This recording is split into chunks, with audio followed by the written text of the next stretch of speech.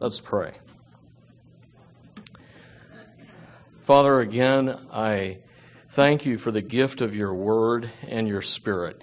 You have not left us without a testimony to your goodness, your grace, your kindness, your love, your help in times of trouble. What a tremendous gift this is, a gift that cannot fade away or be destroyed, an indestructible gift. And we thank you that you've given it to us. We pray that you would open our minds and our hearts and help us to understand what you have for us this morning. We pray in Jesus' name, amen. In J.R.R. Tolkien's trilogy, The Lord of the Rings, Middle-earth is in big trouble. An evil is building in Mordor, and it's affecting all of Middle-earth. And it turns out that the cause of this evil is a ring of power, that if the evil in Mordor can get in control of it, then the world is completely in his hands. Nothing can stop him. And as it appears, he's on the way to gaining this ring, and his evil will reign.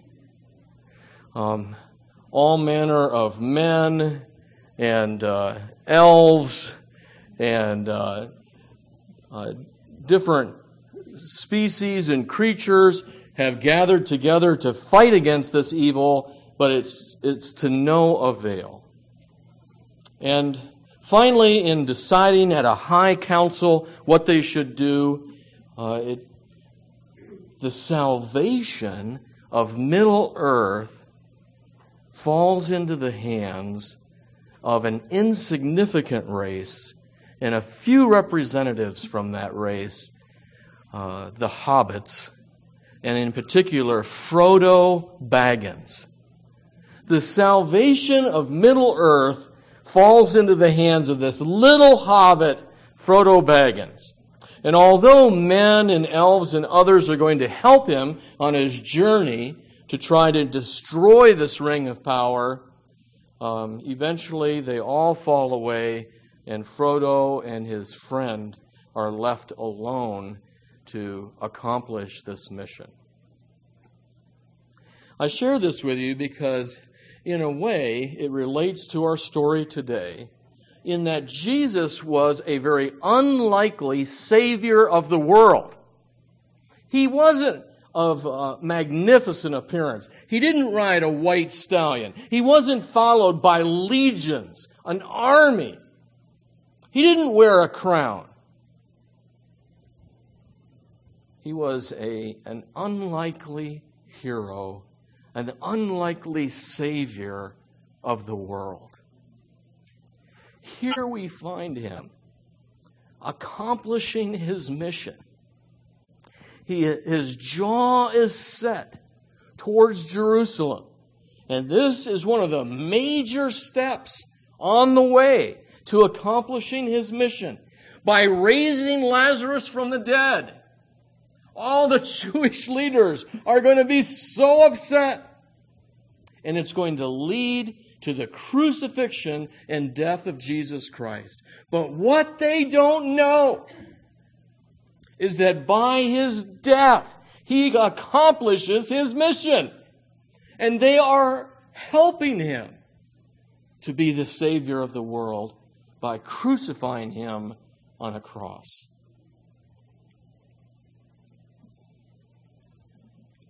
So we pick up the story where we left off last week with Jesus standing outside of this little town, less than 2 miles away from Jerusalem, the reigning capital of Judaism. And here he is, off to the side, off stage, so to speak, accomplishing the salvation of the world. Martha has gone out to see him, made an incredible profession of faith, some incredible statements of belief in him as the Christ, the Son of God, the one coming into the world. And she turns and runs back into the town and picks up her sister, Mary. Mary, the Lord has come and is calling you. And Mary immediately jumps up and runs out. And when she comes to Jesus, she falls at his feet, crying. But she says the same thing that her sister Martha had said earlier. Lord, if you had been here, my brother would not have died. And so what we see in Martha and Mary is so similar to you and I. There's some good things that we can look at them and praise them for, and there are some things that are weak. And instead of comparing Martha to Mary, as often is done, I think we ought to compare Martha and Mary to ourselves. And what we see in Martha and Mary, in both of them, are some strengths and some weaknesses. Martha, earlier in this chapter, is quite a woman. She says in verse 21, Martha said to Jesus, Lord, if you'd been here, my brother would not have died. But even now, I know that whatever you ask from God, God will give you. There's some incredible faith. Jesus said to her, your brother will rise again. Martha said to him, I know that he will rise again in the resurrection on the last day.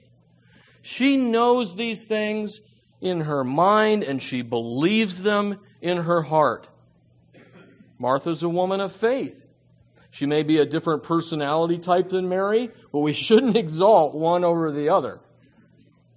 What we see here in our present text is Mary falling to the feet of Jesus. Where do we find Mary? At the feet of Jesus. In Luke, we find her sitting at the feet of Jesus. And then later, in the next chapter, John 12, we see Mary at Jesus' feet, pouring this very expensive ointment on his feet, anointing him in preparation for his burial. And here, she's falling at his feet. Mary's a woman of emotion, unlike her sister. Mary's more emotional. She was sitting in the house during the 7 days of mourning when Martha came to get her. She was on day 4 of the Shiva, the 7 days of mourning for her brother. But they each demonstrate strengths and weaknesses, and here we see Mary demonstrating a similar weakness as Martha. Lord, if you had been here, my brother would not have died. A little bit of a rebuke to Jesus. Why didn't you come? We sent word ahead of time. The one that you love is sick, and you didn't come. And now finally you show up, and our brother's been in the tomb for 4 days. A little bit of a rebuke here. A little lack of faith and unbelief. But look at the grace of Jesus. Whether it's dealing with Martha or Mary, Jesus demonstrates tremendous grace. And Jesus sees her weeping and the Jews that are with her. He's deeply moved and greatly troubled. Where have you laid him?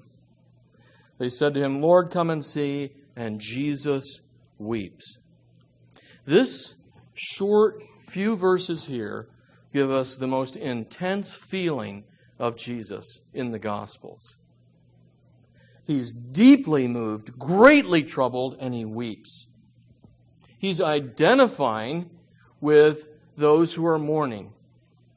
He's not mourning the death of Lazarus, because Jesus knows that in just a few minutes, he's going to call Lazarus back from the dead. He's not mourning Lazarus. As a matter of fact, there's probably a couple of different emotions going on, and for a couple of different reasons.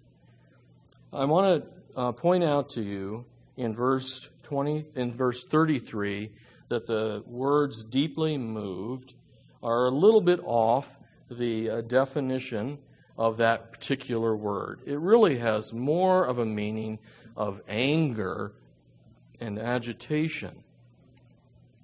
Jesus is upset. He's not upset with Mary and Martha. He's not upset that they're grieving. He's showing by his own tears that he participates in grieving. He identifies with them in their grieving. But what he's upset about is their lack of faith. Not just Mary and Martha, but also the Jews that are with them. They're mourning as the world. They have a sorrow that is unto death. It's not the kind of sorrow that we as Christians are to portray. Even though we're sad, that we have a deep, rock-solid belief underneath that Jesus is in control and that one day we're going to be with Him. We have a sure hope. So we see a little bit of anger and a little bit of crying, and part of it is towards unbelief, and part of it is anger towards sin, Satan, and death for the havoc that they have wreaked on our world. And Jesus is looking at this beautiful world that He's created and these beautiful people that He's created, and their lives are a wreck because of sin, Satan, and death. And that's the same world that you and I live in today. Sin, Satan, and death wreak havoc on our lives. We lack joy. We lack meaning and purpose.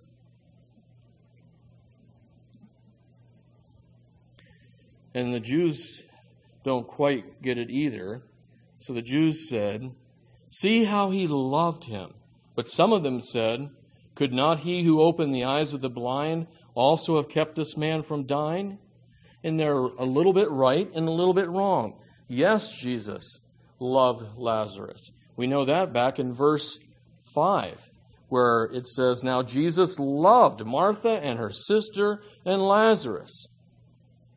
But He wasn't upset about Lazarus. Yes, He loved Lazarus, but there was something much bigger going on here. And then some of them said, "Could not He who opened the eyes of the blind man also kept this man from dying?" Similar to what Mary and Martha both said. "Lord, if you'd been here, my brother would not have died." And that's true too, but it shows a lack of faith. Jesus didn't even have to be present to heal someone. He'd done it many times before, healed from a distance. He's all-powerful. And then we have the same word again in verse 38. Then Jesus, deeply moved again, came to the tomb. It was a cave, and a stone lay against it. Jesus said, "Take away the stone." Martha, the sister of the dead man, probably the older sister, because she's mentioned first in almost every occurrence in the Scripture, except at the beginning of this chapter, where John is explaining who we're talking about, and everybody knew that Mary had anointed the feet of Jesus, so he introduces the family through Mary. Otherwise, Martha's always introduced first. Probably the older sister, the more responsible one, and she points out to Jesus as if He wouldn't know. It's been 4 days, and there's an odor. The Jews didn't embalm like the Egyptians did. They anointed with spices to ward off the stench as long as possible. But the Jews often buried in caves, either vertically or horizontally, and would use them again in a year after the entire body had decayed. The Jews typically buried someone the day they died, and then mourned for them for a week sitting together in the house. And then for a year after that, and at the end of the year, then they would use that same cave again for someone else. Jesus said to her, verse 40, "Did I not tell you that if you believed, you would see the glory of God?" Now, this is just a little bit off what we see Jesus saying to Martha back here from 23 to 26.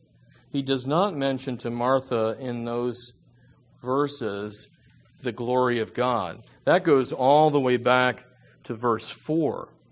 But when Jesus heard it, he said, "This illness does not lead to death. It is for the glory of God, so that the Son of God may be glorified through it." And we imagine that that message was given to the messenger that had come to Jesus and said, "The one you love is sick." And so they brought that message back to Mary and Martha, that this illness is not unto death, but unto the glory of God. And so it's kind of a combination of that verse and then 23 through 26. Did I not tell you that if you believed, you would see the glory of God? And a little bit of a rebuke, a little bit more training. Jesus trying to deepen their faith. Yes, they have a measure of faith. Yes, you and I have a measure of faith. But God's calling us to a deeper level of faith. Yes, he lies in that tomb. It's been 4 days. It seems impossible that I could raise him from the dead. But it's not inconsistent with what God's done. Jesus had raised at least 2 other people from the dead previous to this. We know that Jairus' son and the widow's son of Nain were both raised by Jesus. Some of the prophets raised people from the dead. But it shouldn't have been a surprise what Jesus could do. Think back to Ezekiel, to that famous chapter of the valley of the dry bones. Do you remember that? There have even been songs written about the valley of the dry bones. And sometimes in the song, there'll be like these bones tapping together in the song. So you can visualize this valley floor covered with dry bones.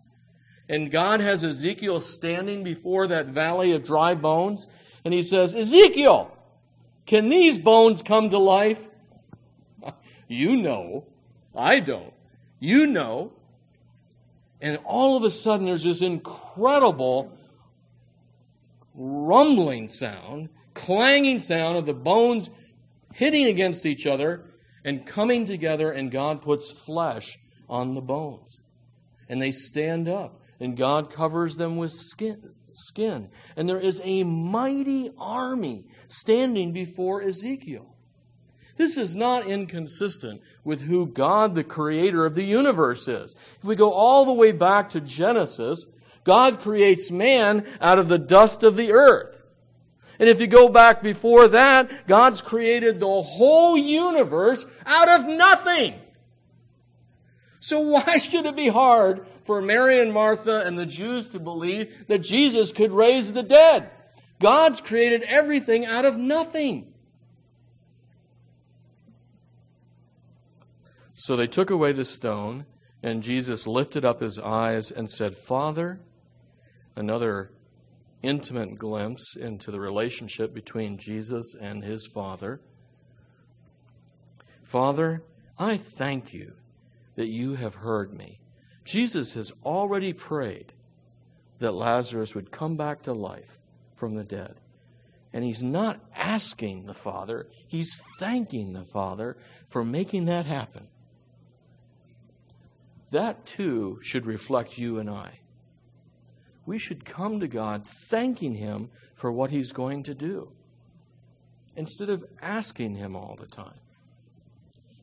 I thank you, Father, that you're going to accomplish your will in my life, regardless of what I understand that to be. Thank you for having my best as your primary concern, although I may not understand what's best for me. Now, those of us who are parents know what that's all about with our kids, because we know what's better for our kids than they do most of the time. And our kids don't agree. And we tell them that they're not going to have this particular snack right before dinner. We tell them that they can't play out in the middle of the interstate. There are a number of things that we tell them what to do, and they don't understand and they don't agree. Father, I thank you that you have heard me. I knew that you always hear me, but I said this on account of the people standing around, that they may believe that you sent me. If you have your Bible open to John, turn to John 20. If there's one verse that you should know from the Gospel of John, it is not John 3:16. I'd like you to look at John 20, verse 30 and 31. Now Jesus did many other signs in the presence of the disciples, which are not written in this book, but these are written so that you may believe that Jesus is the Christ, the Son of God, and that by believing you may have life in His name. This is John's purpose statement for writing the gospel. It's what God has told him to do. This is why he's writing it down. Jesus did many other signs. How many signs does John describe in his gospel? 7. A whopping 7. That's it. We know that Jesus performed hundreds, if not thousands, of miracles. But John doesn't call them miracles. John's different. John calls them signs. And what is a sign? A sign points to something beyond itself. If you look at a magic trick, we don't have miracles as such. Our closest thing might be a magic trick. The focus is on the trick. And they want you to pay attention to what they're pointing out so that you miss what's actually going on off to the side. The focus is on the magic. That's not the purpose of a sign. Jesus isn't doing miracles to be a miracle worker. He's doing it to point beyond the miracle. The miracles are supposed to grab our attention and point to something else. And the reason for the signs is that we might believe that Jesus is the Christ, the Son of God. That's what John says is important. The people, many of them, did not get it. They followed him because he had fed them, the 5,000, from 5 loaves and 2 fishes. Jesus said, you didn't follow me because of my teaching. You followed me because you ate and were satisfied. He did these signs to point beyond the miracle to himself.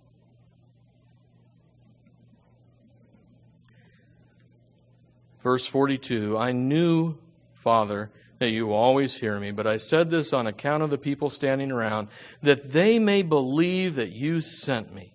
When he had said these things, he cried out with a loud voice, Lazarus, come out! He could have whispered. He could have said nothing. It's not the strength of his voice. He did that for the people standing around as well. So they knew it was him who had brought forth, who had called Lazarus from the dead. Lazarus was dead 4 days. And the voice of Jesus Christ woke him up. The voice of Jesus raised the dead. Folks, any of you who are Christians who've come to know Christ as your Lord and Savior, that's what has happened in your life. You weren't buried in a cave. You were dead in your trespasses and sins. You may not think of yourself in terms of already rotting, decaying, and stinking, but you were. And if you don't know Christ personally, you are. You stink. Your sin has made a mess of your life. You're dead, decaying, you're corrupted in your flesh and in your spirit. And it takes the call of Jesus to wake you from the dead. The man who had died came out, his hands and feet bound with linen strips and his face wrapped with a cloth. Jesus said to them, listen to this line, unbind him and let him go. It's more than just those cloths that are wrapped around Lazarus. It's a word to all sinners. Jesus says, unbind him and let him go. You and I, who have come to Christ, have been unbound. We are not forever chained in the deepest dungeon with no light and rats scampering around and gross food served and a little pot for us to go to the bathroom in. That's not our situation. Christ has called us from the dead.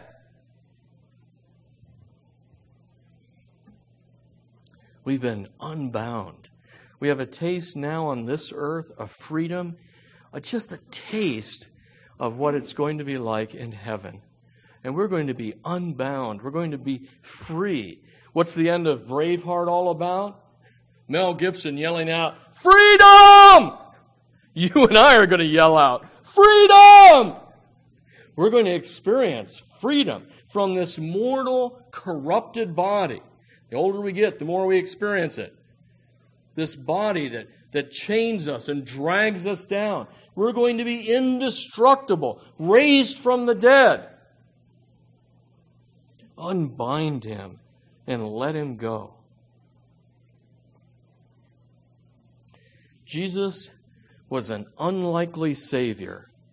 To the world, he appeared as a nothing and a nobody. There's nothing that this man can do to threaten our kingdom. Until suddenly he was brought before Pilate. Until he raised Lazarus from the dead. Who is this person? So what we have here is the last of the 7 signs that John records. Only 7. And it's the most powerful one. Because of this sign, Jesus will be crucified. From this point in the gospel on, his ministry is done. And now it's all about his passion. It's about the Jews gathering together. And we're going to see this next week, the beginning of the end, which is the end of the beginning. In the Chronicles of Narnia, there's a chapter in one of the books that says the beginning of the end. And it talks about also the end of the beginning. Our lives on this earth are the beginning. And the end of the beginning is our death. But what's going to happen with you at the end of the beginning? Will it be the beginning of an endless future with Christ, his children, and the angels? Or will it be a beginning of misery for you? Let's pray together. Father, I am so excited about your word, the power of your word, but the power of your Son revealed in your word. We thank you for Jesus, his power over sin, Satan, and death. And though Lazarus died a second time, your Son rose from the dead, never to die again. And we have the promise from him that even though we die, we'll live. And so, Lord, we pray that in this end of the beginning, where we live right now in this world, you would help us to live a life pleasing to you in your power, accomplishing your will. We pray in Jesus' name. Amen.